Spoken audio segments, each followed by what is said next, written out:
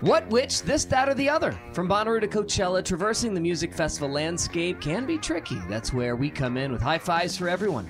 The What Podcast with Brad, Barry, Lord Taco, dedicated to exploring the entire festival scene. Brad has worked in the radio industry for more than 20 years and currently lives in Brooklyn, where he is program director for 3 stations, including one in New York, one in Detroit, and one in Miami. Barry's been a reporter for the Chattanooga Times-Free Press, covering all aspects of the entertainment industry since 1987. That's before you were born. Lord Taco, the smart guy who makes these podcasts on our website at thewhatpodcast.com work. Also really good at identifying babies, loves blue-haired moms, PBR, and his beautiful Volkswagen bus. We all fell in love with the Bonnaroo Festival years ago, not only because of the amazing bands that play there every year, but also because of the incredible community spirit that has developed around it. Radiate positivity. And we really like talking about the inside baseball stuff when it comes to putting on a huge music festival. So join us. You can hear the What Podcast on the Consequence Podcast Network or anywhere you find your favorite podcasts. Hey everybody, it's Barry from the What Podcast. Hey, it's Russ. Hey, it's Brian, and we are giving away 2 tickets to Bonnaroo 2024. These are GA+, and they include camping. Russ, how do people get qualified? We want to hear your top artists to play on the Bonnaroo 2024 lineup. Call 423-667-7877 and tell us who we should check out. It's the What Podcast. Thanks.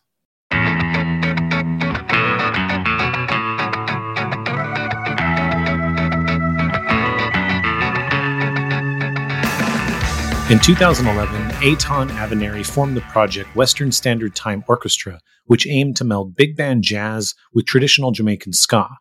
And it started as a studio project. Their first record, Big Band Tribute to Scotalites Volume 1, was a big band reimagination of classic Scotalites songs. Not covers, as they had new arrangements. Over time, the band continued to play different tunes, but always maintaining their core mission of melding trad Jamaican ska, rocksteady, and reggae with big band jazz, usually with a lineup that consisted of 15 to 30 members. Over the last few years, the Agrolites frontman Jesse Wagner has been their consistent lead singer. On November 3rd, Western Standard Time Orchestra releases their brand new Christmas album, Blue Beat Holiday. It features Jesse Wagner showing off his superb crooning chops. To discuss the record, we have on Eitan and Jesse. And if you're in LA, be sure to check out the Western Standard Time Orchestra Blue Beat Holiday release party at the Lodge Room on November 25th. So what's your relationship to Christmas music, Aaron? I like some of it. Some of it I don't care for. Yeah. I'm a big fan of the classics. I like a lot of Nat King Cole. I've always thought it would be really interesting for there to be a character on a TV show whose favorite genre of music is Christmas music. Uh-huh. And then around Christmas time, they get really like angry because they're like, oh, all these Johnny come latelys jumping on my scene. And then like their favorite day of the year is like the day after Christmas when all the Christmas music goes on sale. And they're like, oh, I just picked up all these great albums for a bargain. Why are you talking about Christmas music anyways? Well, because we talked to a band that put out a Christmas record. Oh, yeah? Is that band called Western Standard Time Orchestra? They sure are. And they have a crooner of a vocalist who I did not know could croon. When we were talking about having you guys on the show, I think like the very first question that popped in my head when I was thinking about Western Standard Time Orchestra is that you guys tour, and you guys have been touring a lot lately. So how many people are you guys touring with at this point? What would you say, Eitan, about 15 to 20? 15 to 20 people. Okay. Well, the band size is the same, usually between 15 and 18 people with Jesse singing. Yeah. But depending on the budget and the size of the stage and all the logistics, how many shows we're doing that weekend or something, we might fly out just a few of us or 5 of us or 10 of us. We just played Mexico City about 2 or 3 weeks ago, and we flew out half the band, so like about 10 of us. Yeah. Okay. But you do sometimes do tours with 15 to 20 people? when we did Europe, we were all traveling together in 2 Sprinter vans. That was challenging and expensive, Yeah, I bet. but we've streamlined it a little bit more. The more we've done shows in different bigger cities, where we have people that have already played with us, it's much easier to just have at least some of the guys from that particular city, like San Francisco or Denver, San Diego, those kinds of places, Seattle, Portland, those cities we've played in before. So we have guys that have played with us, and it's easy to just get some local guys too to help out. Oh, okay. So you might just slot people in. Yeah, flying, especially now after COVID, though, flight prices have gone way up, and it's impossible to, get a $2,000 or $3,000 guarantee and then $4,000 or $5,000 in flights doesn't make any sense. Yeah. Well, when you're splitting up the band between 2 Sprinter vans, how do you choose who's going to be in which van? Who can get along the best, I guess. Yeah. Like, I mean, is it like rhythm section in one van, horns in the other, or is it partiers in one and not partiers in the other? I guess with a band this big, there's not cliques, but there's like, a combo of like 2 or 3 people that are like, I don't mind rooming with this guy or hang out with him, snoring next to me for the next 8 hours while we're driving. So yeah, it just kind of organically happens. We don't like assign like you're in number 1 and you're number 2. It's just sort of like they figure it out. You're the band leader. Is there anyone else in the band that's sort of like a permanent member, or is everybody but you a impermanent member? Well, the band has changed quite a bit in the last 12 years. We were a studio band at first. The whole concept was just to record these 10 Skylight songs in a big band format. So it was mainly me, Brian Wallace, and Brian Dixon kind of spearheading it. And then we just, over time, people either had families or moved on, started, bigger touring bands, started families, had children. So things kind of organically just shifted. But Tom Cook from the Debonaires has been there since the first recording session. He just played our last show. So he recorded on this album. So there are people that have stuck around, but just kind of logistically, different stories for different people. But we do have people, come back and join the band again. But yeah, different stories for different people. I see. Okay. Do you think you can make a guess at how many people have been in the band total? Oh man. No, it's as if like even one time playing with us. Yeah. In the hundreds. Yeah. Over the last 12 plus years, I would say hundreds of people. Cause we've had people play in Barcelona and people play in Mexico City and Victoria. But it's always an interesting way to kind of figure out what's exciting. Like we played Supernova a few years back, and we actually had, some of the Skylights sit in. So like Doreen Schaefer sang with us. So like there are all these different situations where we kind of try to make things sort of exciting and new and different, where we have like guest artists come in. I know Jesse for quite a few different reasons. He was also touring tons and tons with the Agrolites, and he just started singing with us in the last couple of years. And at this point, he's, in my opinion, a permanent member. I mean, I wouldn't want him to go away, but we're all adults, and we all make decisions on what's important to us and what we want to do. So, but I would say that at this point, for the last 2 years, he's been consistently our vocalist. It's just, if the Agrolites are playing, I know, I totally understand that that's his thing. That's his baby. Jesse, do you remember the first time you sang with the band? Was it in this 2-year period, or had it been an earlier one before that? No, it was actually years. I can't remember the exact year because my memory's so bad, but I think it might have been around 2015 or 16, maybe. Eitan, I would think, at the Echoplex or the Echo. Yeah. Actually, we had a big vocalist concert. We had kind of this idea of like, let's move from this instrumental band to see what it's like having a bunch of vocalists. So we had a ton of different vocalists, and Jesse was one of them. And yeah, we had Queen P, we had Greg Ali from Hepcat, we had Angelo Moore from Fishbone, Malik Moore. We had tons of different artists. Chris Murray, Colin Giles. Yeah. Everybody. It was a cool big party. It was super fun. So that was the first time I performed with I think them. That was even 2014 even. Okay, is that long ago then? Yeah. But haven't done anything since, I don't think, until recently now, like you said, the last couple of years. It's been a lot of fun because I've always wanted to sing with a big band. So this has been like the greatest opportunity. Yeah, so Greg Lee had been the singer for several shows before this couple of year period, right? Mm-hmm. Yeah, he was with us pretty consistently for I think a good 6-7 years. It was quite a long time. So I'm not sure if there was like a story where he wasn't available and then you needed to know someone and that was someone ended up being Jesse, or did you kind of ease into Jesse sort of taking over?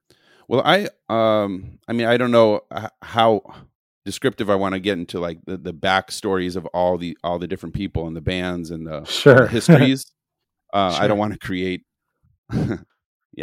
negativity or whatever, but so Greg had decided to move on and focus on other things. But honestly, I've known Jesse for a long time. We've known each other since at least our early 20s, if not before that. I mean, I knew him before the Rhythm Doctors and, pre everything. So, and I've noticed his stage presence is incredible. His voice is stellar. He's honestly my favorite vocalist in our scene for sure. I mean, I love his singing, and he's very versatile.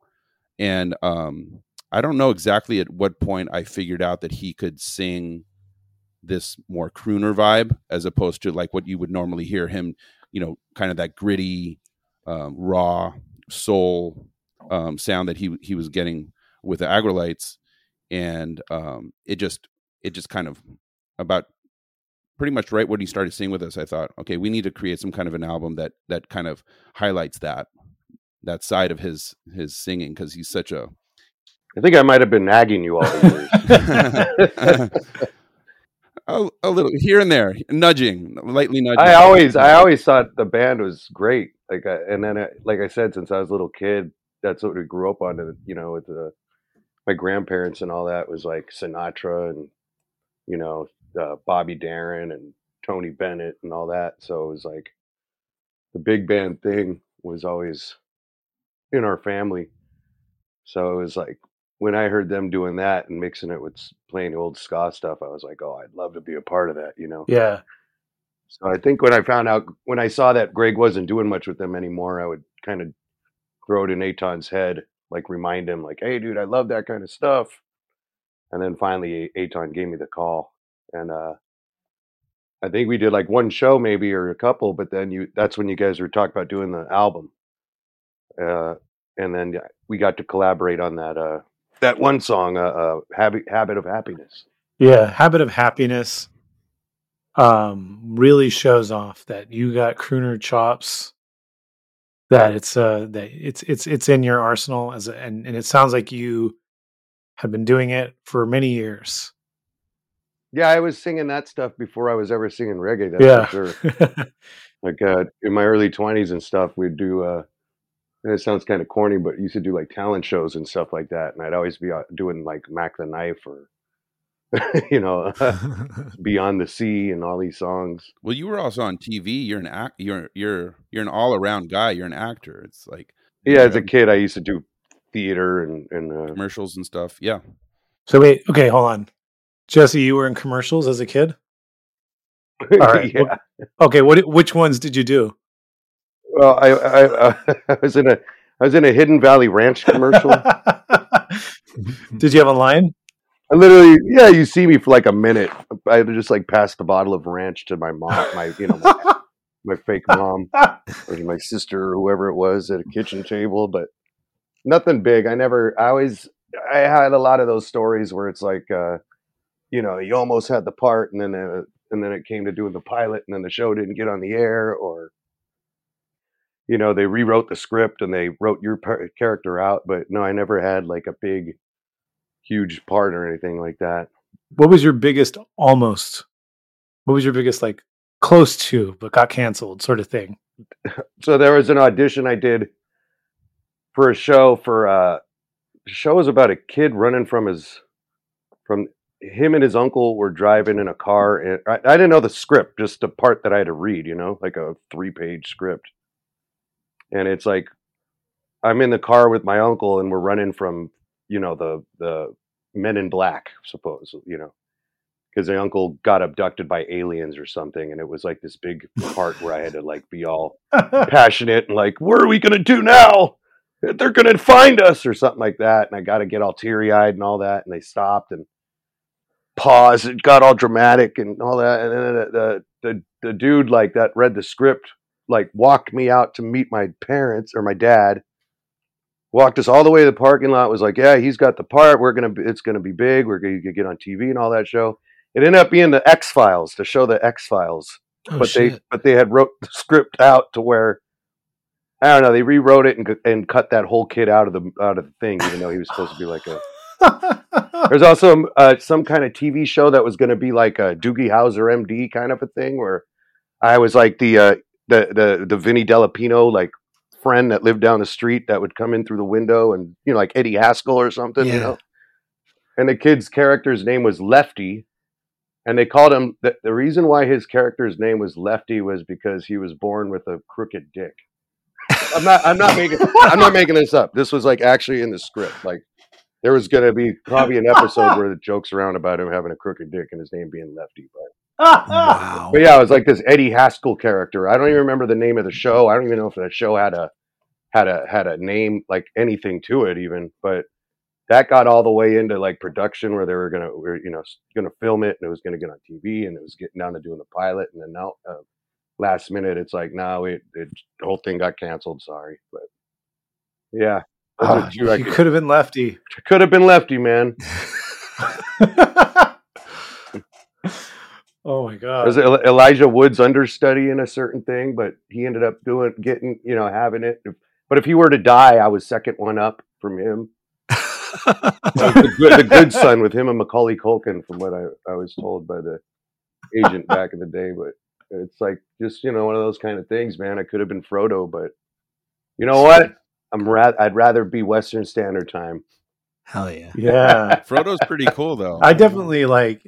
Yeah, I mean, hearing your story with this music, I understand now. But yeah, when I heard "Habit of Happiness," it totally blew my mind how comfortable you were in this style. Because, like Eitan already said, it's like we know you from this gritty voice, like, and you're so good at the gritty voice. Ah, thanks. A lot of cigarettes and alcohol, and soul, and a lot of soul. Yeah, the Agrolites are such just this tight, not a super big, not a lot of members, rhythmically very like in sync and tight. Yeah. What's it like for you to front that band versus Western Standard Time, which is a totally different thing? Well, the Agrolites definitely party a lot harder than the Western Standard Time. That's for sure. We're trying to keep up though. Eitan's been having fun. No, but I don't know. What I loved about playing with Western Standard Time is having such a huge band behind you and the energy on stage. You know what I mean? Yeah. I love the power of all the horns and everything. Just the whole being an orchestra. The Agrolites are always fun because it's feeding off each other. Like with Roger and Jeff and everybody. But it's a completely different feeling as far as the energy on stage. And then just as a vocalist, like, do you have to prepare differently for the two bands or approach it different? Well, Yeah, I mean, with the Agrolites, I got to make sure that my voices can handle 19 songs of screaming, Yeah. and yelling, or, or whatever, yelling in key, and not blowing my voice out before I get on stage. With the Western Standard Time, it's a lot more lower register and smoother, so it's easier in that sense. But it's also very easy to go in the whole cheese factor of being like, Bill Murray singing Star Wars and like that whole, the lounge lizard kind of like, Yeah. hey. And that's one of the things that always turned me off was when I'd see, like jazz singers doing that kind of vibe. It's coming across with that whole cheese factor to it. How do you keep the cheese out of it?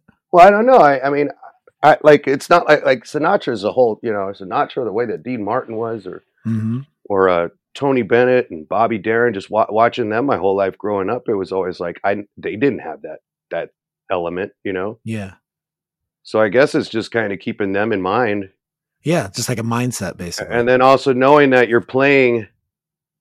we're doing the old ska stuff, and the old ska stuff wasn't it was tough. It was a tough music, like it was a bad boy music, you know what I mean? Like guys were rude boy music and all that. So it was like, try to keep that whole, like, I don't want to disrespect any third wave music or anything like that, but the whole, like, checkerboard, like, hey, I don't know. I was just trying to keep it, the Jamaican thing stays Jamaican, and then you can add the jazz elements to the more jazzier ones, but try to be yourself in the same right rather than imitate too much, But, exactly. Yeah, I think there's also that kind of Italian American vibe. Yeah, definitely translates into the way you sing, and that definitely has a different vibe than that sort of cheesier approach. well, that's true. I grew up with just old Italian people, like, my mom's side, so that's the way that my grandfather would act, and uncle and everybody else. So they had that whole, and they all sang too. My uncle, his name Dominic de Blasio, right? He was from. They're all from Cleveland, but they moved to Vegas in like the 60s or 70s. Him and my aunt Rosalie, and they started a whole little kind of like Louis Prima type act, and they played for years. They're doing the whole casino circuit, and throughout those years, the 60s and 70s. And, Oh, wow. That's cool. what's his name? The sax player from Louis Prima, Sammy. Can't think of his last name right now, but he was a sax player of Louis Prima. He used to come in and guest play with them and stuff like that. So it was like, we already kind of had that going on in our family, that whole crooner kind of jazz thing. So Yes, Sam Butera.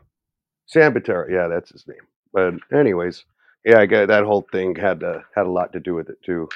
That's interesting. So it's like this is like another prominent side of your musical identity.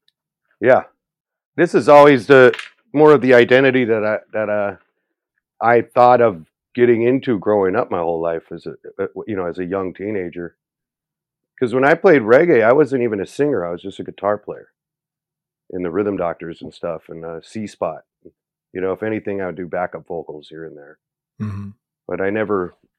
That was a different with the Agrolites. It was something that we could just openly create and do whatever we want. What we wanted and became. I just became whatever happened with the Agrolites. Like, and you could see the metamorphoses throughout the years if you go way back on YouTube and watch some Agrolite videos. Yeah. And from the outfit changes to the personality on stage, it was a lot more aggressive back in the day, and that's just something I had to learn to be just myself. When Western Standard Time was a lot easier because it was like already kind of established with that whole crooner vibe, or like he was saying, the Italian American jazz singer guy or whatever you want to call it, but it was already there. So there's a new Western Standard Time orchestra record. What's the release date on it? The vinyl is in store November 17th. And then the 3rd of November, it's going to be available, through streaming and all those outlets. Okay, so the big thing is that this is a Christmas record. Well, I think probably about 2 years ago, I knew that I wanted to have some sort of, I'm going to put air quotes, Sinatra kind of a concept, where it sort of melds the two worlds of this sort of that crooner Rat Pack kind of vibe and the blue beat swung ska kind of a concept. And it's sort of just been swimming in my mind. And I was thinking logistically, we had just recorded a record. Financially, I had to start kind of recoup and sort of get in that mindset. And it took me a little while, but we ended up getting this random, I was teaching like I do every day, and I get this random phone call, which I do from time to time, asking the band to do something. And this was something that we had never done before. There was a tree lighting ceremony in the heart of Los Angeles, at the main train station, like the Art Deco kind of old school, historical train station. And they called us randomly and said, would you be, we know the band, we love the band, would you be able to have a singer sing holiday songs? I said, well, theoretically, yes, but we've never done that before, and we'd have to kind of get music for that. So I decided to look online for some pre-made, because the time, it was like 2 or 3 weeks before the show, and I didn't really have time to have the arrangers to start making arrangements. It takes longer than that. So I ended up buying 4 or 5 different Sinatra original arrangements of Christmas tunes from his original records. So literally on the arrangements it says for Sinatra. So we ended up performing this, and it went off really well. Jesse killed it, and the crowd loved it. And I thought, okay, now I can really picture this happening. And then so we already started talking that next week about, studio time, what tunes do we want to do? And we got on the phone and sort of kind of did some brainstorming, and Jesse ended up coming up with kind of, I think, a list of like maybe 14 or 15 possible tunes that he wanted to sing. And we kind of whittled it down to figure out what he, 10 or so. Yeah. And then we ended up with about, I think, 10 or 12, but logistically we wanted to kind of knock them all out in a day. And I think 12 was going to be too much. So we ended up tracking all 10 tunes in one day. Well, can you speak a little bit to how you chose songs and what you were going for vibe wise, maybe a little deeper than just Sinatra-esque Christmas, if there was something. Yeah, I mean, I can speak to it, but honestly, Jesse and I were kind of 50-50 on that. It wasn't like me saying this is what we need to do, but I think the Sinatra ones, we were kind of like, okay, those are going to happen, but we have about another 6 to 8 songs to figure out what else we want to do. And we also Jesse came up with the name of the album. The album's name is Blue Beat Holiday. Yeah, Blue Beat Holiday. Mm. Most of the record is a lot of blue beat style tunes. Yeah, because it fit that Sinatra-esque thing, more than anything else. For context, blue beat's the ska style, traditional ska style that's got a little bit more of a snap, a little bit more of a swing to it. Yeah, like the old Derek Morgan stuff or early Prince Buster stuff, like that vibe. Yeah, more of the swingy drum beat on the ride. We kind of wanted. We were doing the Sinatra songs that we had done at that Christmas thing, the tree lighting thing, which was the usuals, like songs that everybody knows. Let It Snow, and Let It Snow, Let It Snow, Let It Snow, and so on. So it was like, let's get my thought was maybe get a few obscure ones, to kind of like introduce people to. So I looked up some old Jamaican ones, and there was one that was off of Beverly Records. It's called I think it's just called Merry Christmas. Yeah, Merry Christmas. Yep. And David Urquidi ended up doing the arrangement on it from Yes. Yeah. Yeah, so that was fun. You get to have some of the guys that have played with the band do arrangements, like original arrangements, and take some like ska blue beat thing and turn it into more of that style, the Sinatra thing. And then, of course, I wanted to put a Toots and a Maytals one on it, and found this other one I think is called Happy Christmas. But it was like before we knew it though, it was like half the album has the title Christmas in it, and I was worried about the way it was going to look. But it was like, hey, it is a Christmas album. But there's an Ella Fitzgerald song I always loved called Christmas Island. I threw that in there, and then the what do you call I wanted to get Karina Danique from Dance Hall Crashers. I wanted to get her involved because I was doing stuff with her, but she came and guest sang too. Yeah, she's incredible. So I want to get her on the album, and there was this beautiful song called Christmas Alphabet that has this whole like 3-part harmony of female backup vocalists. So it's like, we got to get her on that one. So yeah, I mean, it just kind of fell in, and it was like we picked and choose the best ones. But it's a little bit, half the album is like really well-known Christmas songs, and the other half is like, kind of off the wall random ones. Yeah, and one of my favorites is Dominic the Donkey.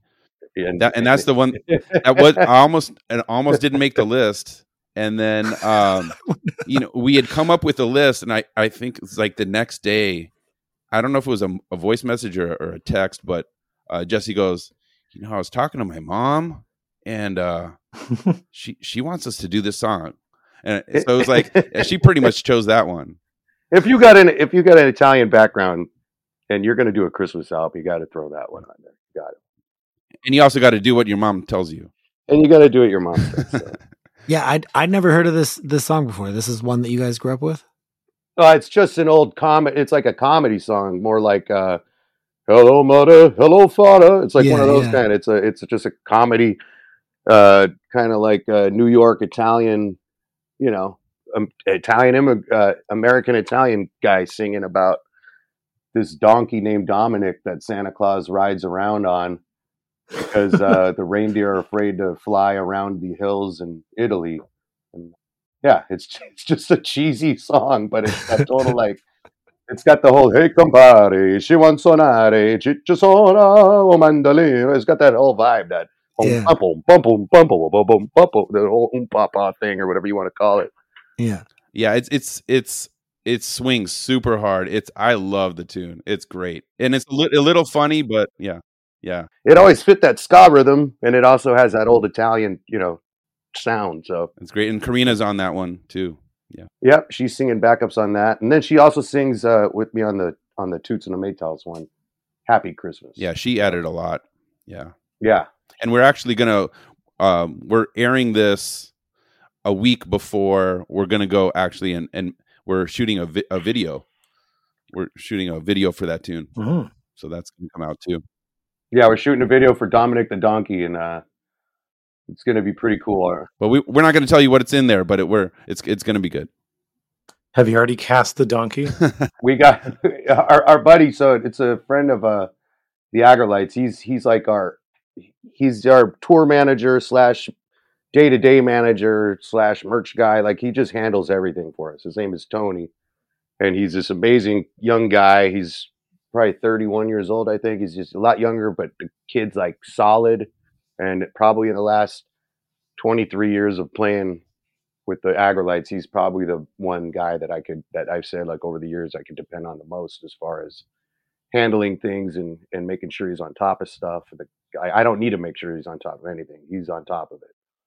But he's got all these different outlets. He shoots videos. He does this. He does that. So yeah, and we're working on some cameos too for the album, and all of it. This is his brainchild. He like came up with all the concept, and he's heading it all. Yeah, when he gets into something, he really gets into it, and he does a great job. So he did a Long Beach Dub All Stars video not that long ago that came out. The song's called Preacher. And I got to be a guest in that video. So when Eitan was looking around for somebody to make a video, I was like, dude, Tony's a guy, because not only will he just direct it and film it, he'll find the location, he'll find the costumes, he'll come up with the idea, he'll come up with the script. Like, Tony's going to handle everything. So that's what he's doing right now. He's in the process of putting together the whole thing. And yeah, he's already got the donkey casted. I think it's going to be 2 people playing the donkey, probably, because you need a front end and a back end. Yeah, you need a horse's ass. Yeah. Who's going to play the big ass? I don't know. So, okay, Christmas music. I have a Christmas music discussion I want to have. A podcast I like to listen to called Switched on Pop. I listened to this episode they did recently where they were talking about this idea of what makes a good new Christmas music, because a lot of people sort of depend on old Christmas music, and it's very hard for new Christmas records to sort of break into the Christmas music canon and kind of have longevity, because there's people sort of like just continue to listen to the old stuff. Well, I don't know. Honestly, I think that would be what this album is going to be, because it's there's no originals on it, and they're all covers of old stuff. So So your guys' thinking on this too is because that's what people want. They want the old stuff. You're giving them the old stuff, but it's got a little twist to it. It's ska. I think it's like Eitan said. He always wanted to do that Sinatra thing, like he was saying, And then when we did the Christmas thing, it made sense. So it's like, if it ain't broke, don't fix it, or whatever. Yeah, our band is also throwback music. So even the first concept of us reimagining, I personally don't like the idea of us being considered a cover band, because like the Scotalites were 9 people, and then we're 18 to 20 people. So I think it's more of like a reimagining of and reinterpreting the music, as opposed to us trying to like play it exactly the same way as it was.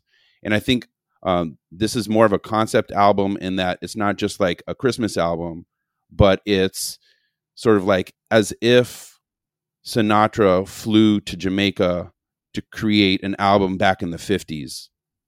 Sort of that concept of like, this has never really been done in this way, where there's like a blue beat album that does Christmas music. And some of the stuff is also, it's rock steady.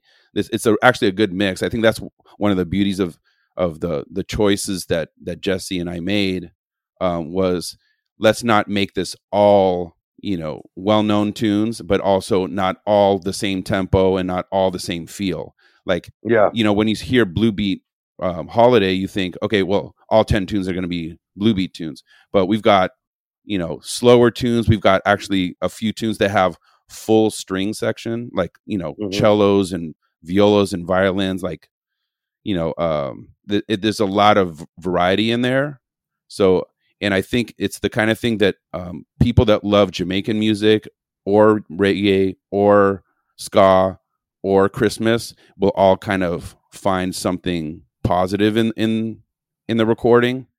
So it's not just going to please just the purists that want to listen to old Sinatra tunes. They're going to be like, oh, this is fresh. I think it's definitely an album that people are going to enjoy listening to outside of just the holidays. Mm-hmm. I think it's something that you can people, even though every single song is a Christmas song, I think it's something that people enjoy a lot more than just playing around the holiday itself. Yeah, there's this kind of common ground. Like, I'm thinking of my wife's family, who's from the East Coast, and her parents love that old style Sinatra stuff.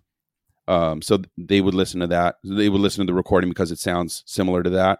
But then also, both of her brothers are huge ska fans that love, all third wave, all kinds of ska, and they would love it from the ska standpoint too. So I think people can find, like, in the same living room, everybody listening to the record will get something out of it, not just the people that like the old school stuff, but kind of a new approach to it. I want to touch on, you were talking about the initial concept of the band being reimagining Scotalight songs. Can you kind of explain a little bit your thought process back then in 2011, why you wanted to reimagine Scotalight songs in this capacity? Well, I'd been playing traditional ska in LA since I was, it was in the mid to late 90s. So I'd been sort of steeped in that whole tradition in traditional ska, the Jamaican ska. And so I'd been playing that week in and week out for years and years with the Allentons and Kingston 10. And I did a lot of backup recordings with Jesse, Prince Buster, and I listened to all those people. And I remember as a horn player, obviously also being into the jazz world and big band music and all that stuff. And actually, out of ignorance, I came up with this idea that had never, ever been explored before. So I thought, oh, wow, I'm coming up with this brand new concept that nobody's ever. And the more research I had done, there were recordings of larger bands back then. We actually just recorded with Carlos Malcolm, who also has done a lot of larger ensemble ska stuff. What was it? Jazz Jamaica? Jazz Jamaica was a big one too, right? Jazz Jamaica too, but they were actually a smaller band at first. But some of these bands, like there's one in Spain, there's one in Italy, there's one in Australia that we just played with. Melbourne, yeah, the one we just played with in Mexico City. There's a handful.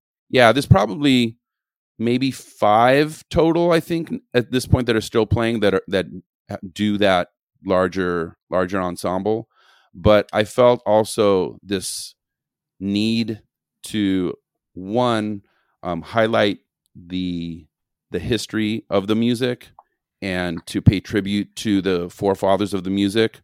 That's a kind of like a big thing, and especially the LA scene that I've noticed, where we had a lot of Jamaicans come back and perform in Los Angeles, and a lot of us were the backing bands to these people, and we felt this sort of kinship with the old school Jamaicans, and we know that the history of their music, that they were forgotten a lot, and they were, a lot of their music was stolen from them, and I felt like we need to do something to pay homage to them. So that was one thing, and I thought this no better band than the Scotalites, because I felt like they were the driving force behind the whole ska movement in its formative years, and still to today they're ambassadors for the music in Jamaica. So I love the fact that they're still playing in some format or another.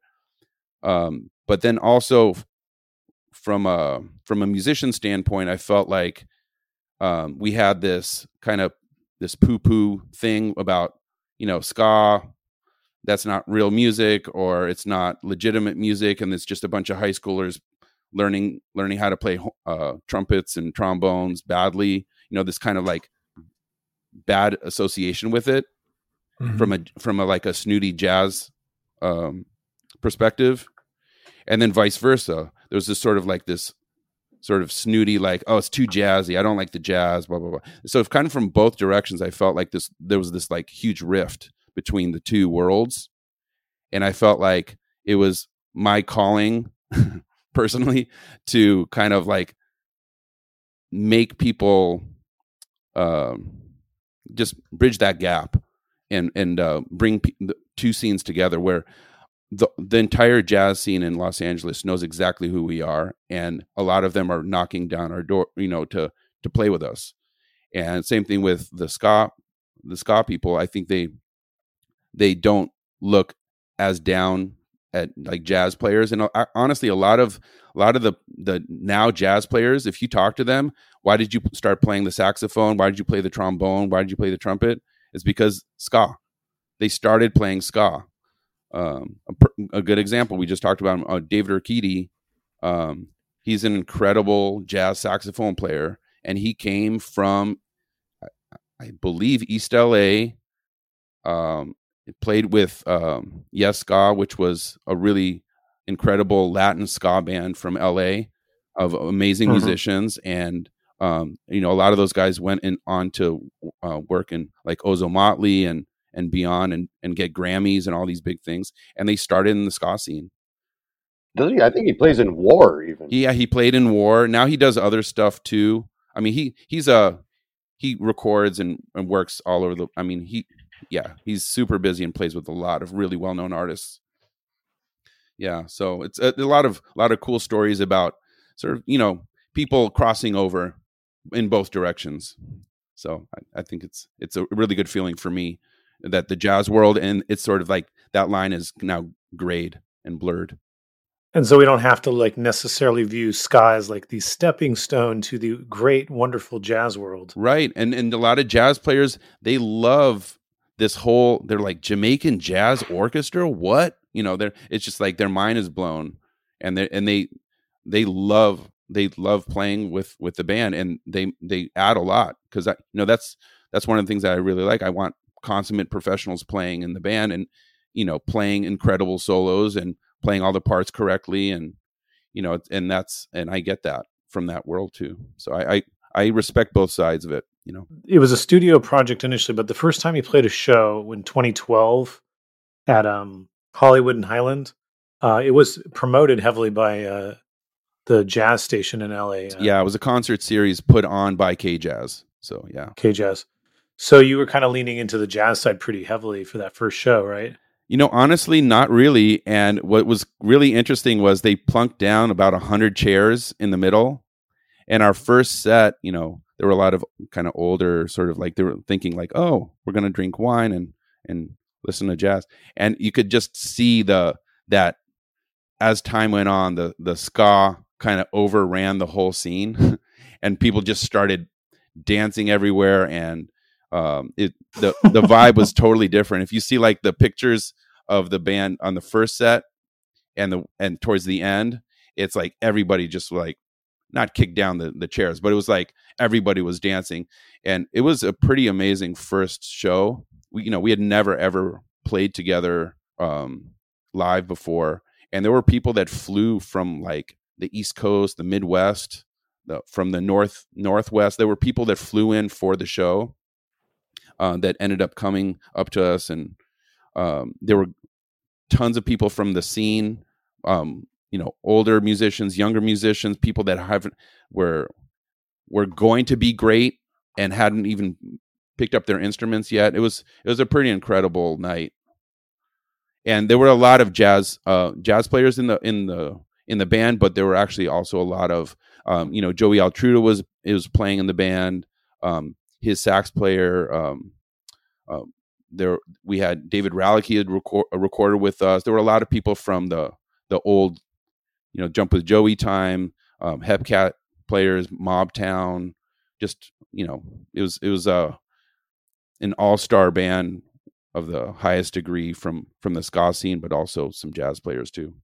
How much of the original band was from the sort of the traditional ska scene in LA? The original band?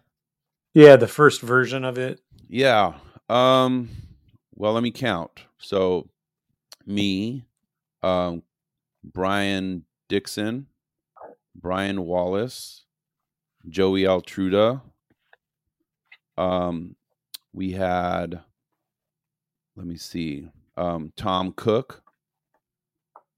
Dave Ralicky was on our first record from Jump with Joey.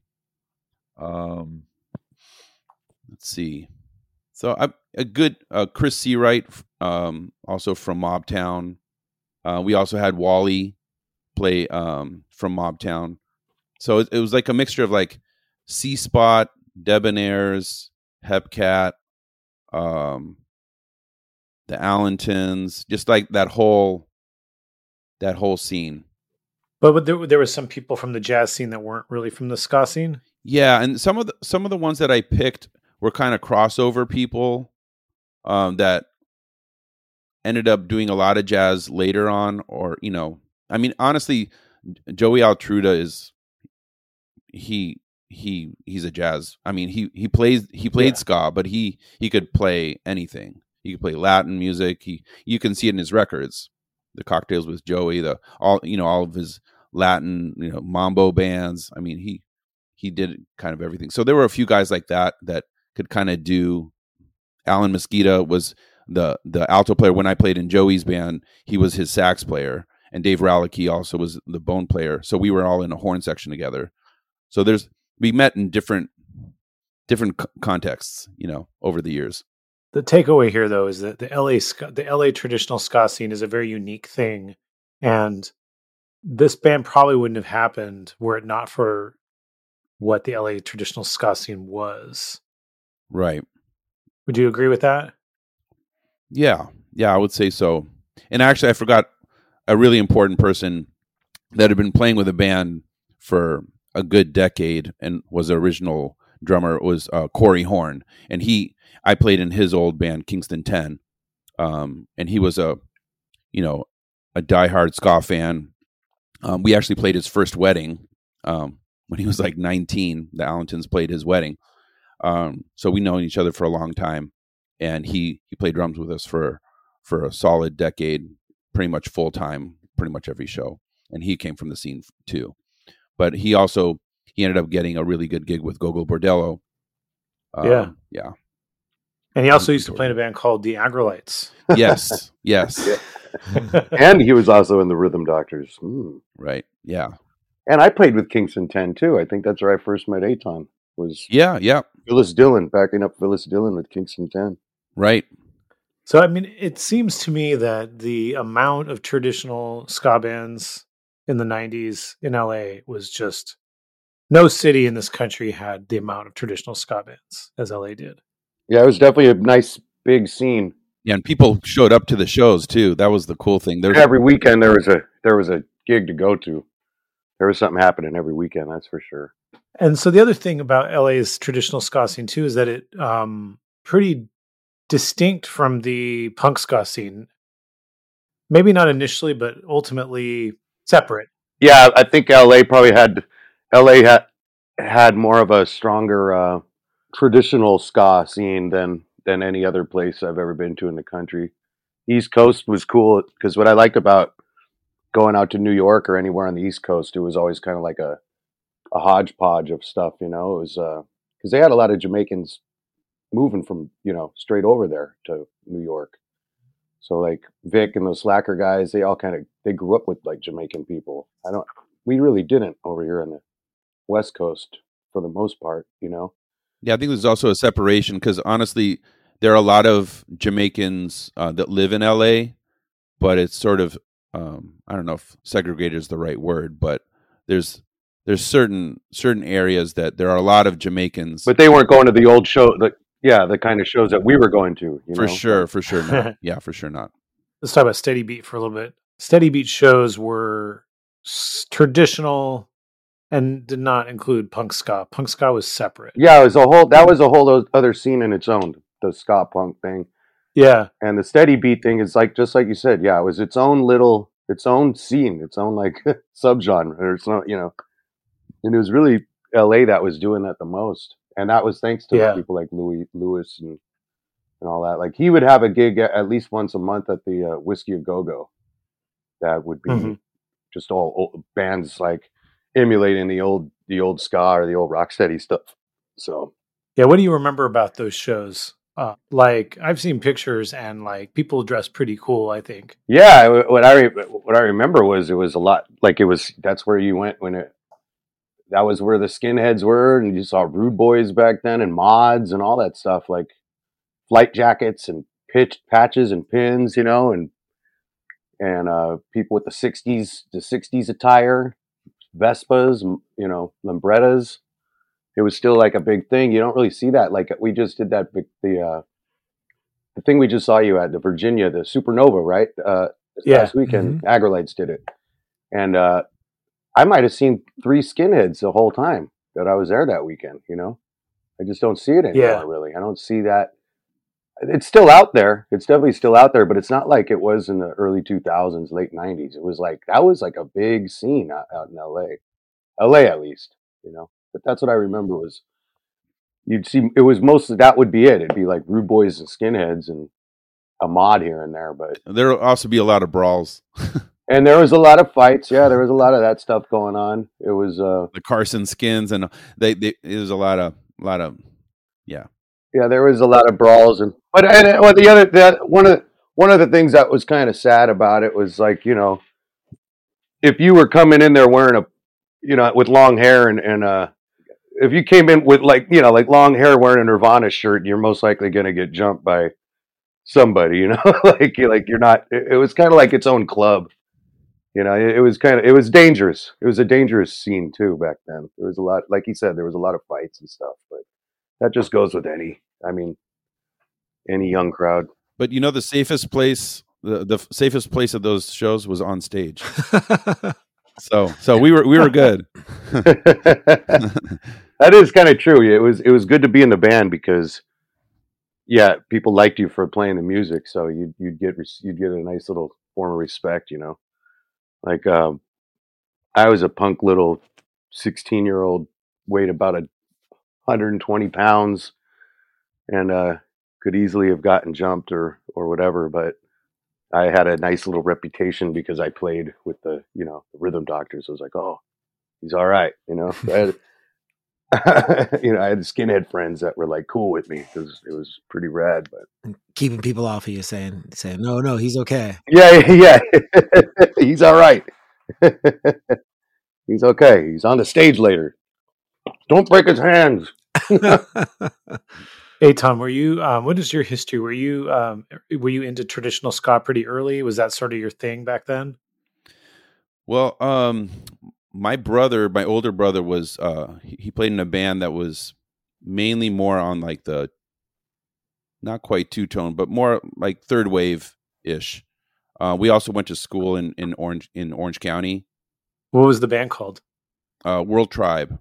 They did some reggae. They ended up like 2 or 3 years in. They started glomming onto the 311 sound, so they were doing crossover stuff. But there are a lot of ska songs, fast kind of punk ska, and so that's kind of how I got into me playing live, because I'd been playing trumpet since I was in 4th grade, and I'd done the bands in school, but I got a taste of live, and they were pretty popular at the time. We'd play in front of hundreds of people and sometimes thousands of people, and we would travel to Hawaii and Mexico and all this stuff.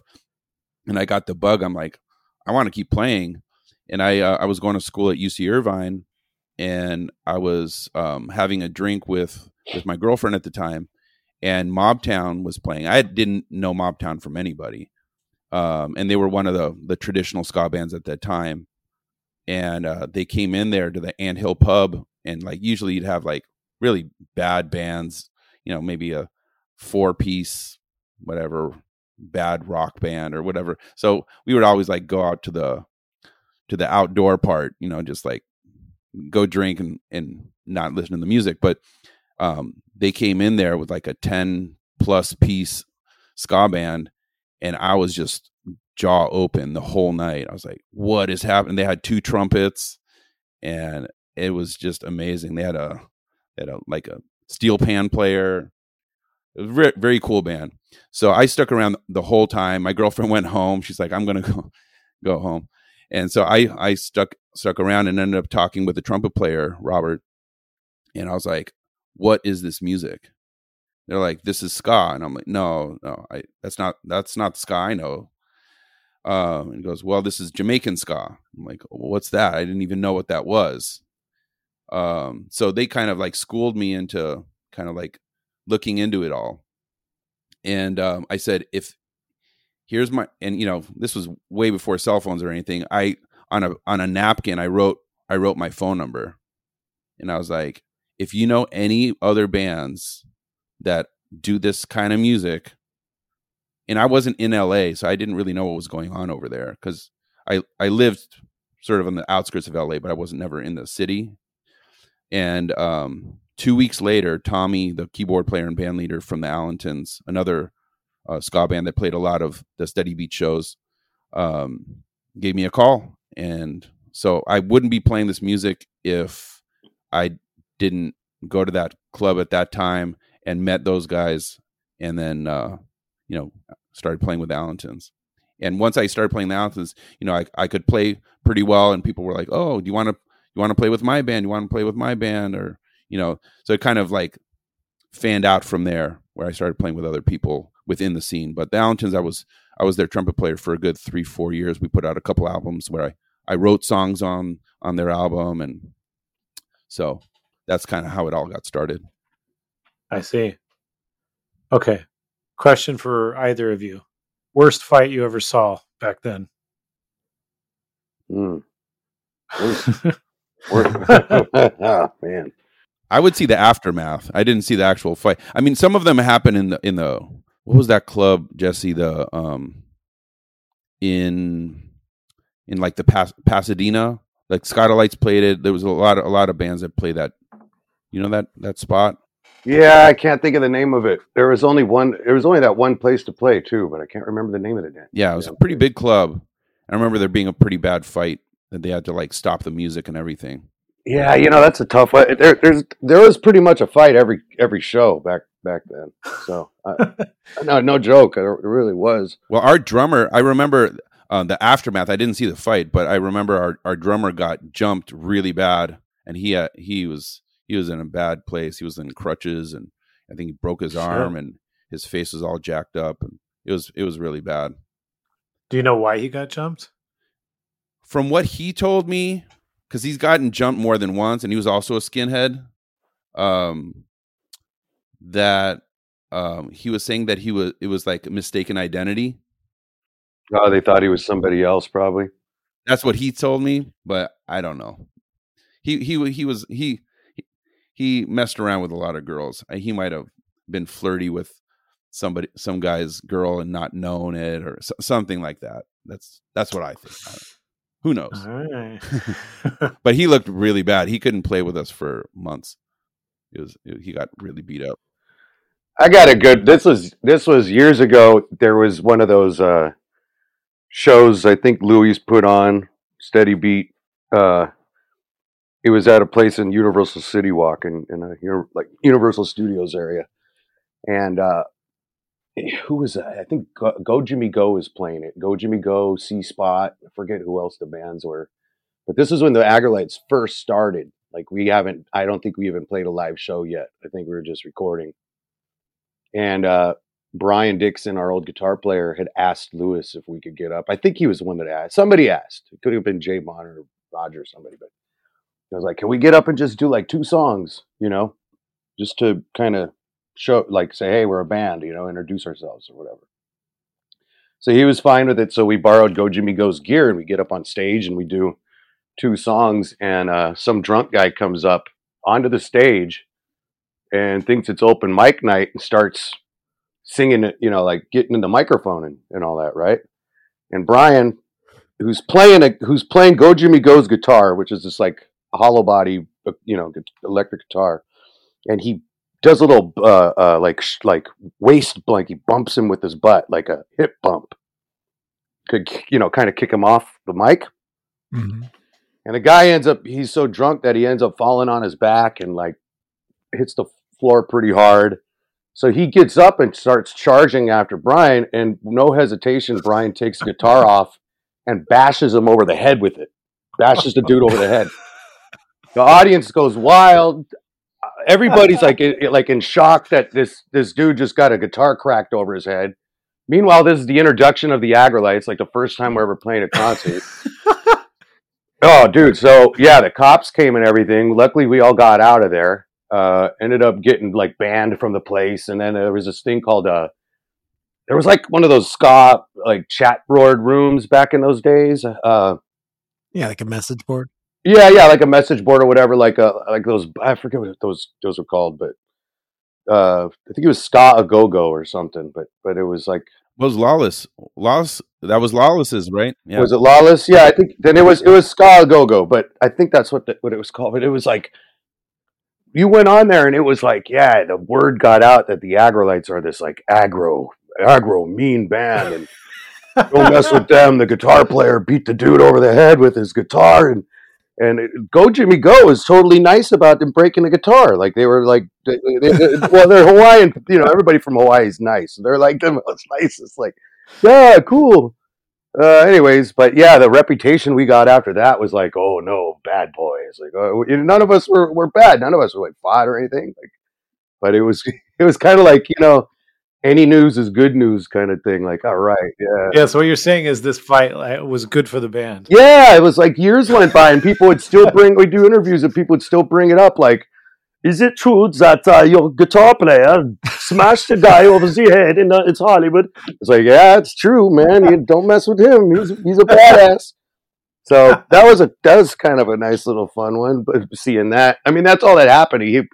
I don't even think the guy got hurt that bad, but it looked good on stage. Man, it looked good. Yeah. Scared the shit out of me. How destroyed was the guitar? Oh, I don't remember. You know how years go by and it's just you exaggerate it in your brain. But sure. No, it was a hollow body, so he got a good crunch out of it. It's not like it was like this guitar that was hard to break. Like he definitely put a hole in the thing. hitting him on the I head. mean, you hit somebody with a solid body. If it was a solid body, the guy might be really critically injured with, but this was like a hollow body, so it looked cool. It was like, whoa! Like, I remember being terrified. I like jumped to the back and like, oh no! And started wrapping up my cord as fast as I could. I was like, I ain't getting arrested. I don't want to get in trouble. We're gonna get. I remember being all worried the next week, like, are we gonna get fined? Or like, wait, the cops are gonna call or something? And no, everything was fine. We just got pretty much banned from the joint and never played there again. But yeah, got a lot of attention from it. So that was a good fight. I don't even know if you'd call it a good fight, but it was good to see. It was aggro. So Eitan, you're on a couple of Agrolites records, right? Yes. Actually, I think just the one. Well, he's on A Poet's Life with us too, the Tim Armstrong album. Eitan played on that with us. Yeah, Poet's Life. Yeah. It's the one with the red. Yeah, the self-titled, the first Hellcat release. Self-titled. Yeah. Okay. It was me, Boogie, and Tom, right? Yep. Yeah. Yeah, Eitan was like the main guy. Whenever we do any kind of live gigs or we could afford to have horns back in those days, Eitan was always the first guy we'd call, like for that Tim Armstrong project, and then the Prince Buster backing him up at Sierra World Music Festival. Yeah, that was fun too. Yeah, and the After Hours. Were you involved with After Hours at all? Yeah, I played on the After Hours album. Yeah. So yeah, we did all the horns for that one. What's the After Hours album? It was a record that Brian Dixon and Brad Pate, who was from C Spot, had put out. But it was a pretty much an all-star band of LA cats, right? Mainly. There were a few albums that were put out that kind of got me thinking like this is possible. And that was one of them, because that was the first concept of like, let's put all of the best musicians from that we know in the scene and make an album out of it. It wasn't a big band, but it was like each track had sort of like different personnel. It was kind of like, it's kind of like an Exotica album in a way. There was a lot of different. Yeah, it was all kinds, and there were like funny little like interludes in between where like it was like a mock phone call and weird voices, and there was like a saw solo, and like they got really creative with it. The song was called Noodle. Yeah, Noodle, right. Oh man, if you haven't heard the After Hours album, look it up. I'm sure you'd love it, man. Greg Lee sang on it. There's a lot of great singers. Chris Murray's on it. Everybody, Joey. Yeah, Joey Altruda actually has a guitar solo on there. Yeah, Oliver Charles was a drummer. It's a great band, and I don't know if you were ever into C Spot or not, but Brad wrote some beautiful music, man. So that was like his baby. Him and Brian Dixon. Brian was more the engineer of it and producer, and Brad was more of the songwriter. But yeah, and they were hilarious together too. And those two, when they get together, it was like a stand-up comedy act, like the Smothers Brothers. So the all-star band was called After Hours then? Yeah, it was called After Hours. It's like Brian Boom Boom and Brad Pate present, or BEP. They call themselves BEP, B-E-P. Or no, that was what Brad called himself. Brad something Pate, but Boom Boom and Beppo, or Boom Boom and Bep, I don't know. But the album was called After Hours. That's how you could find it. But it was kind of like a cool, I would say like more Exotica stuff, because it was like all over the map. Nothing. It wasn't like being dedicated to like a certain style of ska or a certain genre of certain era. It was kind of like everywhere. There was like jazzy kind of stuff. There was reggae stuff. There was, more mambo-y kind of stuff. Reggae version of Round Midnight. Yeah, with that featured Brian Wallace on sax. He played the whole solo and the melody and everything. Yeah, it's a great album. And it's kind of a little bit of everything. Actually, there were a few songs that we did on that album that C Spot used to do live also, Brad's song. Yeah, and I think that album also kind of brought together a lot of musicians in a way too. Totally. It made me feel like we can... Yeah, that whole concept of like calling different people that you want to be on the album was exactly what we ended up doing to get the Western Standard Time album recorded. So it did kind of influence your project then. Oh, big time. And I was part of it, so I saw it happen. I mean, at the time, also Brian Dixon was working at a really, really great studio, and that's why it was called After Hours, because the whole thing was recorded for pretty much free because it was done in the middle of the night when they didn't have to pay for the studio time. Is this the same studio situation that the first Agrolites record was Yes. recorded at? Yeah, Okay. Agrolites, Rhythm Doctors. We did C-Spot albums there. Ryan did pretty much everything. Everything was going out of that studio. Even Everton Blender, we recorded there. Even Everton Blender album. The Tim Armstrong album was done there. But that was like the spot. Brian was the house engineer of that studio. It was called Signet Sound Deluxe. And it was mainly a post-production place that was doing movies. But the cool story about that studio was when Motown moved from Detroit to LA, that was Mo West. So the live room that we were recording in was the actual room that, anything from what? I don't remember the exact year that Motown moved to LA, but it had to be the late 70s or whatever. Like Jackson, the Jackson 5 and Stevie and Rick James and so on.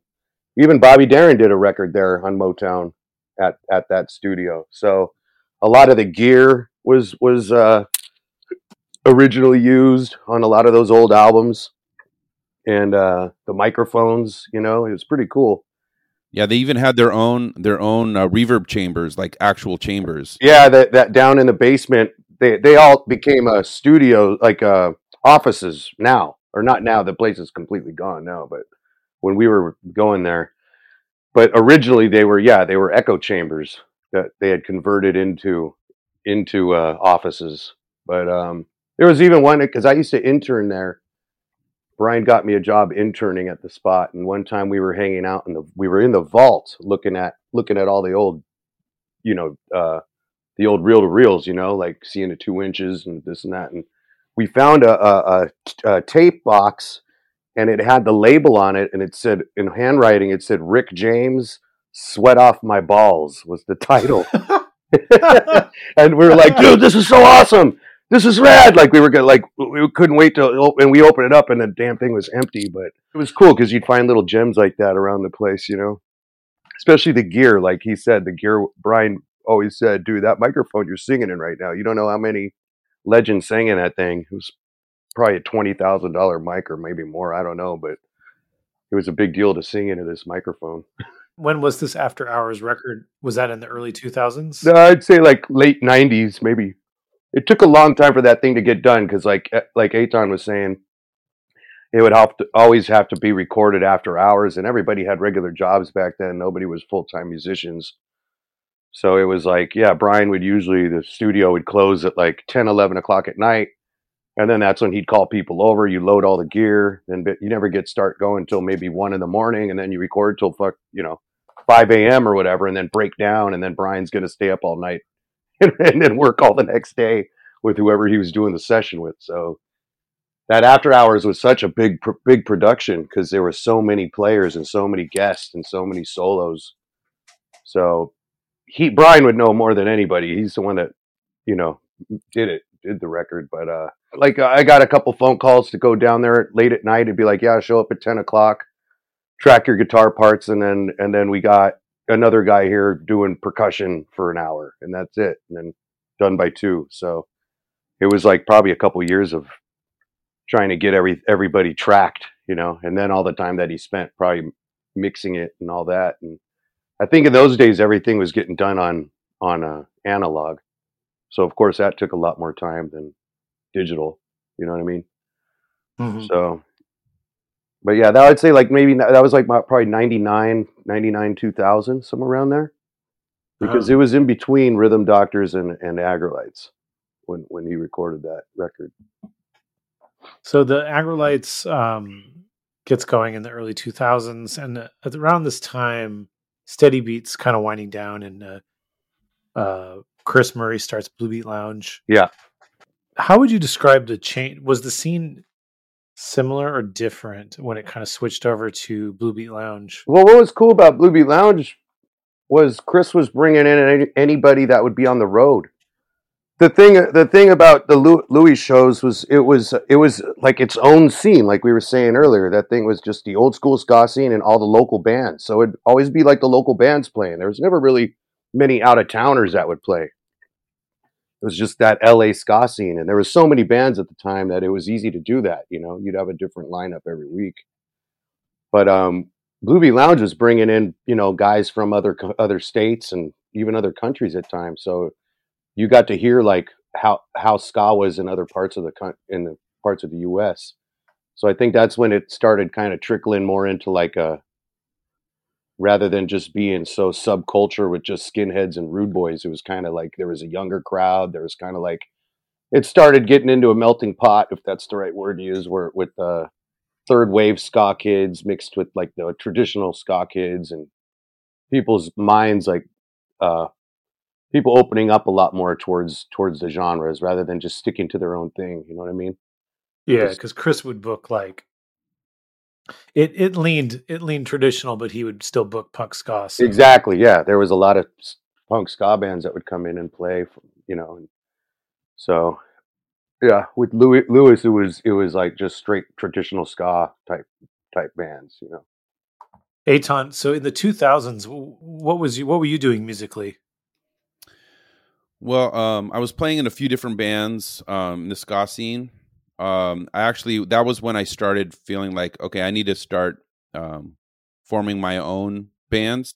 So in late 99 and right at 2000, I ended up doing a recording with Corey Horn and Brian Dixon and a couple of my more jazz friends, and Bobby, who's actually the organ player for the Padres now. He's our keyboard player, piano player. So he was, I knew him from like working at the same music store that we were working at together when he was like 19 and I was like 24. And so he was playing piano. So it was just like a small group of us playing ska jazz. So it's kind of like a definitely super jazzy, but definitely a ska band. We were called Full Spectrum, and we put out actually a couple albums. One on Riverside Old Syndicate Records, that's out in Riverside. That was putting out some stuff, including the Debonair stuff.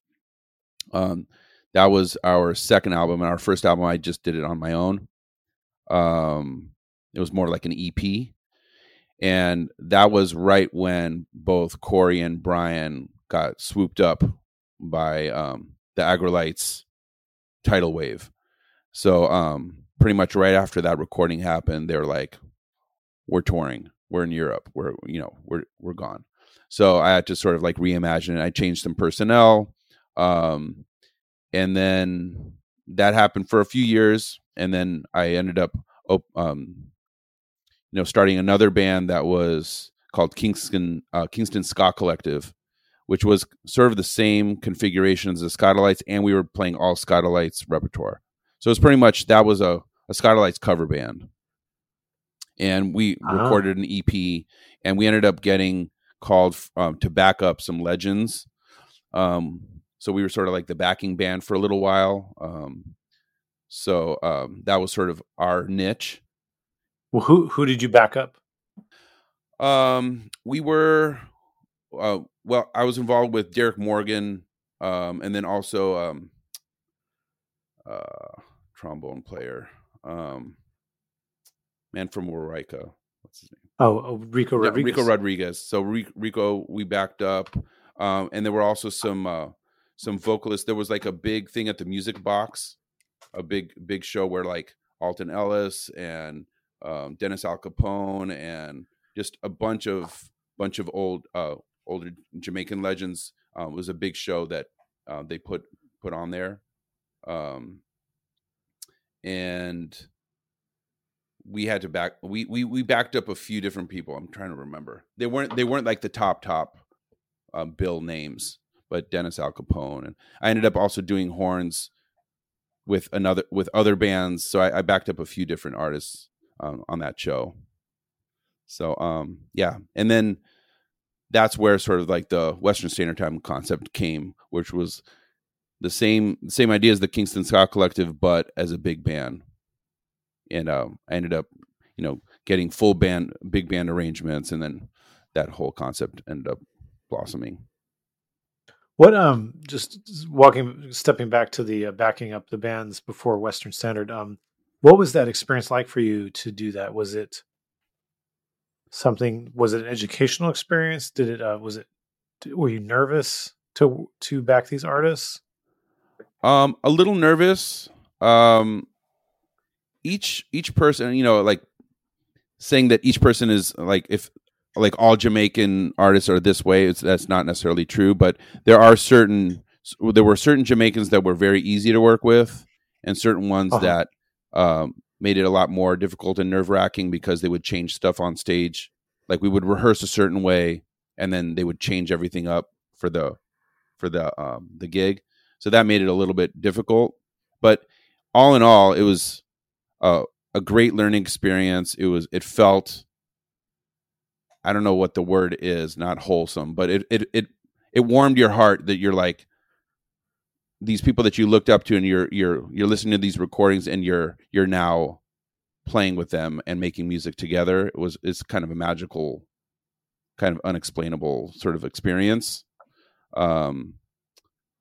So that was great. It was also hard work, honestly. I mean, not everybody could do the music justice. You can't just ask anybody to do this stuff, especially the rhythm section, honestly. And that was the cool thing about LA, is that there were so many great drummers that knew the style so well that didn't, they weren't faking it. They really could play the style.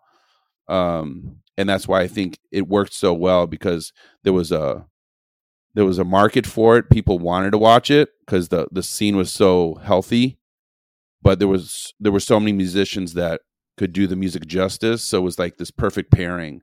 It's like, you don't just have like fans that want it, but the musicians can deliver. But you had the musicians that could really do it. So it was very fulfilling, and also it was really great. Like Phyllis Dillon, there were a lot of artists that I ended up backing up, and they were all so appreciative. They a lot of them felt like they had gotten forgotten for decades, and they came back as older people, and they're like, I can't believe that people are singing along with our music that was recorded. Where we felt like really nobody. Well, maybe back then they felt like they were making waves, but they thought they've been long forgotten. And all these younger people, these people were in their 70s, and they thought the only people listening to this are the people that were young when we were young. But there are all these people in their 20s and 30s just like screaming the lyrics with them. It was really great. Western Standard Time, if I understand correctly, you started the band with Benny Goblin. Benny Goldman. Benny Goldman, sorry. Yeah. People used to call him Goblin, but yeah, Goldman. But yeah, he was a very close friend of mine, and we used to teach together. We used to play music together, and he was the person that I went up to and said, can you take these 10 songs, these 10 recordings, and turn them into big band arrangements? And so we ended up doing that together. So he was an extreme. This was before the band was even a thing. This is probably a good 6 months to a year before I'd even talked to Brian Dixon and Brian Wallace. I was sitting on these physical copies of the arrangements and didn't really know what to do with them. And then that's when I ended up talking with what I call the Bryans. That's when it really took off. They were like the catalysts that made it all happen. Yeah. So if you're okay talking about it, so Benny died, right, in a car crash in 2016? Yes. Now the band was kind of your guys' band from the 2011 to 2016, right? No, I don't think he really. The way we talked about it was, he said, I would love to do the arrangements, but have me play lead alto in the band. And I said, sure. He was a great saxophone player too. He wasn't just an arranger. So I said, absolutely, I would love to have you in the band. So it wasn't necessarily his band, but it was an important part of the band, I would say. I would say that it was more me, Brian Dixon, Brian Wallace were essentially producers of the recording, and that recording ended up making us able to perform, live and make it into like not just a recording project, but an actual band that could tour and perform. I think I read somewhere that there was a debate about whether to continue the band without Benny. Was that the case?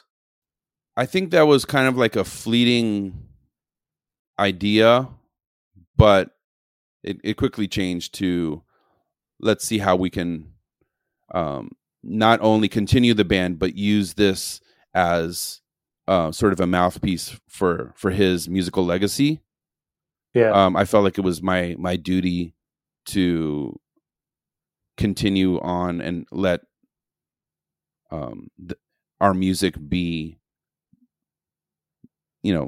something beyond posthumous, something that he can, I think it meant a lot to his family, and it continues being an important part of their healing process, knowing that his music lives on through the music. Sure.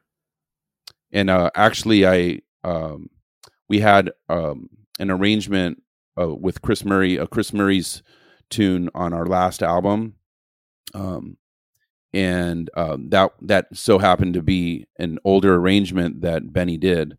So he was actually on our most recent album, a good 5 years plus after his death, and we dedicated the album to him. Interesting. That's great. Yeah, it's funny. I'm still tearing up, thinking about him. So it's a very sad story.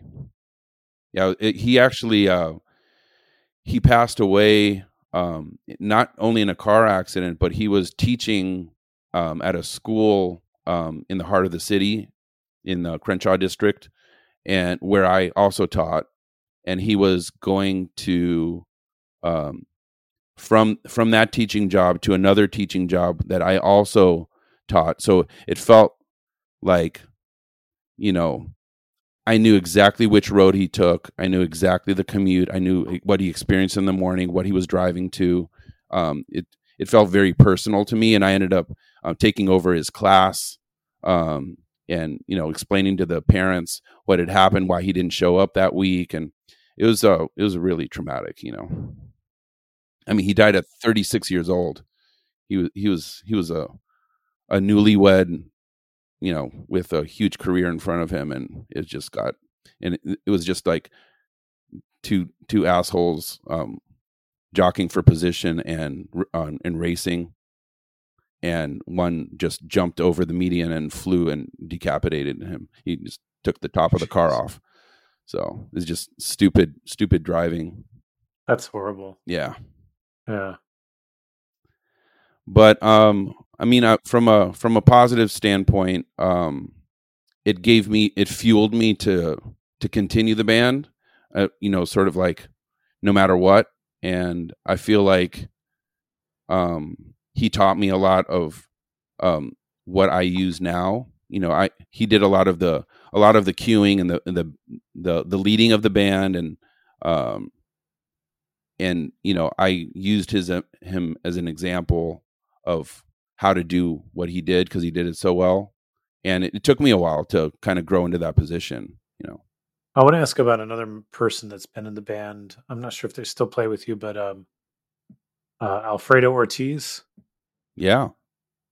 So Alfredo Ortiz was in Yesca, which you discussed earlier, but he currently plays in Los Lobos, I believe. Yes. Yeah. So he played. What did he play with Western Standard? Did he play drums or percussion? Percussion. Yeah, he was all auxiliary percussion, like congas and bongos and stuff like that. He played a good chunk with you guys, right? Oh yeah, he was our regular percussionist. He was on our from our second album on, and I think the first album, I think he was on tour he was too busy at the time. But he's done a lot of live shows with us. He actually just recorded on the Carlos Malcolm recording with us in the studio. He did our last album before that, the album before that, and then I've known him for a long time. And honestly, I knew of him before I knew him, because I used to be a big Yeska fan, but I didn't necessarily go up to him at the time. But he got the job playing with the Beastie Boys for like 12 years, touring with them. He played with I didn't know that one. He played with the Beastie Boys? Oh yeah. He was their drummer / percussionist for like over a decade. Oh, that's rad. Yeah. And actually, I was mentioning Gogol Bordello with Corey. What's funny with Gogol Bordello is run, I don't know exactly which Eastern European country he's from. Ukraine. Ukraine. Okay. So he's from Ukraine, and he's had, for the last, I don't know how many years, well over a decade, the drummers that he's had in the band have been Corey Horn from the scene, Oliver Charles from Ocean 11, and then Fredo Ortiz. So those three drummers have been pretty much their only drummers for the last like decade plus, have come from our ska scene. Yeah, I was I was like, back in the early 2000s, I was always like, Gogol Bordello, it's got this like sort of Eastern European sort of like folk sound where it's not ska, but it's got this sort of emphasis on the upbeat. But at a certain point, listening to enough of them, you're like, is there a ska element or not? Yeah, they're huge. They're huge ska reggae fans.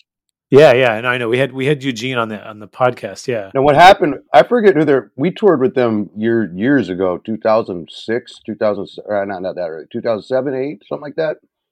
Yeah. And I remember really clicking with those guys on the road in Europe. And I don't know who their first drummer was, but this is pretty funny. There was a time when we were looking for a drummer, and we knew Oliver because he used to play with Ocean 11, like Eitan said. He was with the Rhythm Doctors at the time too. So I invited Oliver down to listen to the music and kind of like vibe it out. And he was like, "Yeah, man, well, I'm totally into this, but I just got this call. I can't really talk about the band or who they are, but they play this gypsy punk music." and who could that be? But this is the time when nobody really knew, like who, like he didn't think we were gonna know who they are. And I'm all, "Dude, you're gonna play in Gogol Bordello, huh?" And he's like, "Yeah, how did you know?" I go, "We just got off the road with them in Europe."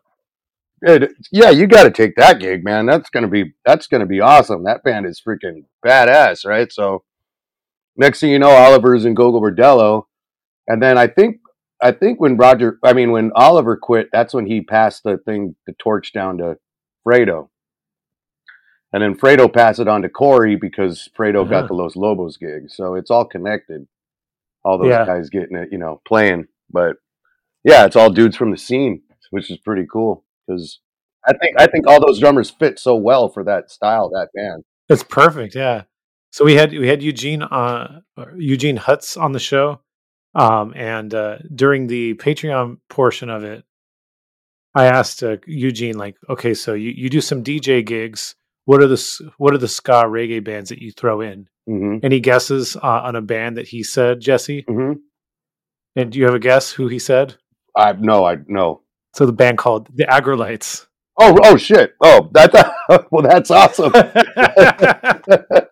I was thinking like old like a Jamaican reggae or something, or no, that's Agrolites. No, like I said, man, that guy. We played Italy or somewhere with them. I think was our first concert and with them, and I remember him being right there, like on the stage, dancing around just as wild as he does when they play. And he had this he had an Agrolite shirt on, and he knew like dirty reggae and all the tunes, and it was like, I don't know, it was pretty awesome because at the level that they were at the time, it was like, damn, this is really cool that this guy likes our band. So that's awesome. That's really cool to hear. Yeah. Somebody, when we posted that episode, somebody on Twitter like they shared their Gogo Bordello story, and it cracked me up so much. They said that they saw Gogo Bordello, and they played like a long, a full set, and then they get out. They come back. They didn't call it encore. Like Eugene came out and he with a big bottle of wine and he goes, "After party!" And then they play like a couple more songs and then leave the stage and they come back and he brings another bottle of wine. "After party!" Yeah, all night. Yeah, I was always seeing him on stage with he'd drink straight out of the bottle too. He'd have the big bottle of wine on stage. Yeah, no, I had a great group, man. I remember when I first heard of them, I was like, they're blown away by their music. So last question I want to ask about for the regular episode. You mentioned Carlos Malcolm. I wanted to ask about that because you had made a post about it, doing some stuff with him in the studio, but I didn't know specifically. Like, are you able to give us any details on what that is? Yeah, from what I know, I can talk about it. I don't think they're keeping it a secret. So about 4 or 5 years ago, pre-pandemic, his son contacted me and said, we really love what you do, and we feel like you can do our dad's music justice. And we started kind of like getting closer to making it happen. And then, also his book was coming out. He had a book that was being published, and I think it was too overwhelming for them to both put out a book and do this recording. So it kind of just fizzled. And I thought, okay, well, I guess that's just not going to happen. And then about 6 months ago, I got hit up on Facebook Messenger from him again. He goes, "I'm with my dad. We want to make this happen. Can we talk next week about doing a recording?" So we ended up figuring out that it was going to be 5 tunes, and he was going to have the arrangements. And he said, the arrangements are already done. We're good. We're there. You just need to record it. And I thought, okay, great.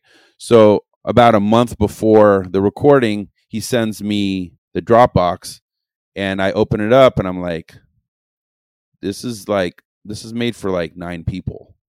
Like, you contacting me, that's not really us. I mean, I could still do it, but to call that Western Standard Time ska orchestra it's a little bit of a stretch. So I said, would you be open to expanding it to a full big band where we can actually record it as us? And he was open to it. So I ended up expanding a few on our own, and then he also worked on it himself. Carlos did, but he lives in Florida, and I think he's an amazing arranger. But he I think used to do a lot by hand. Obviously, most of that stuff was done by hand, and I think the computer part made it a little bit more challenging. But we got it there, and we ended up recording the 5 songs at a studio in Hollywood. Really cool studio.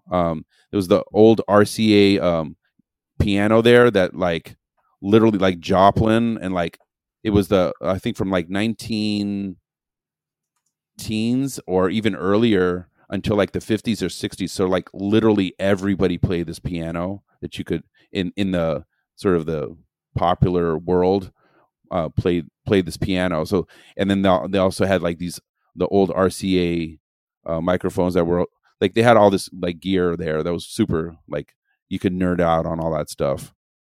And yeah, we ended up recording a lot of his big hits. Oh, very cool. So you don't know a timeline on that? I don't.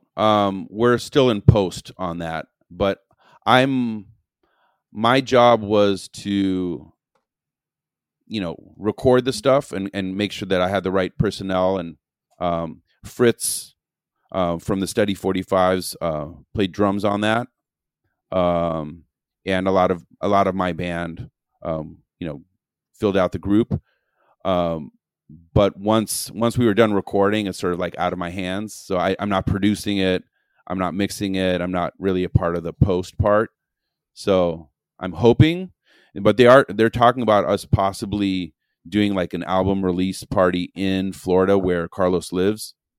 When it happens, I'm not sure exactly when that would be, but they're planning on putting it on vinyl. And also Jesse, they're like, do you know a good vocalist? I'm like, Jesse Wagner. Awesome. So yeah, I was happy to get a lot of my friends on the recording too. That's awesome. So I think we're gonna go behind the curtain now, our Patreon, and I want to ask about a different project that you mentioned in an Instagram post a few years ago.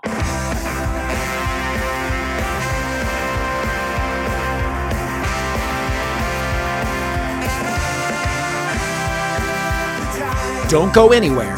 If you want to hear the rest of this conversation, head over to our Patreon. Thank you for listening to In Defense of Ska. Please rate and review this podcast and tell a friend. Follow us on Twitter, Instagram, and TikTok at In Defense of Ska. Pick up Aaron's book, In Defense of Ska, at your local bookstore or online. This podcast is edited by Chris Reeves of Ska Punk International. This is your co-host, Adam Davis of Omnigon, leaving you by saying ska now more than ever.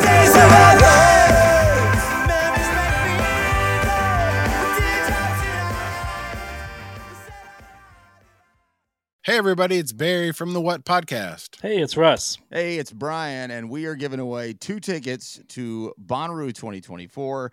These are GA+, and they include camping. Russ, how do people get qualified? We want to hear your top artists to play on the Bonnaroo 2024 lineup. Call 423-667-7877 and tell us who we should check out. It's the What Podcast. Thanks. Hey, everybody, it's Barry from the What Podcast. Hey, it's Russ. Hey, it's Brian, and we are giving away 2 tickets to Bonnaroo 2024.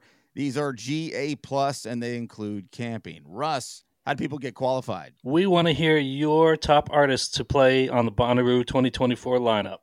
Call 423-667-7877 and tell us who we should check out. It's the What Podcast. Thanks.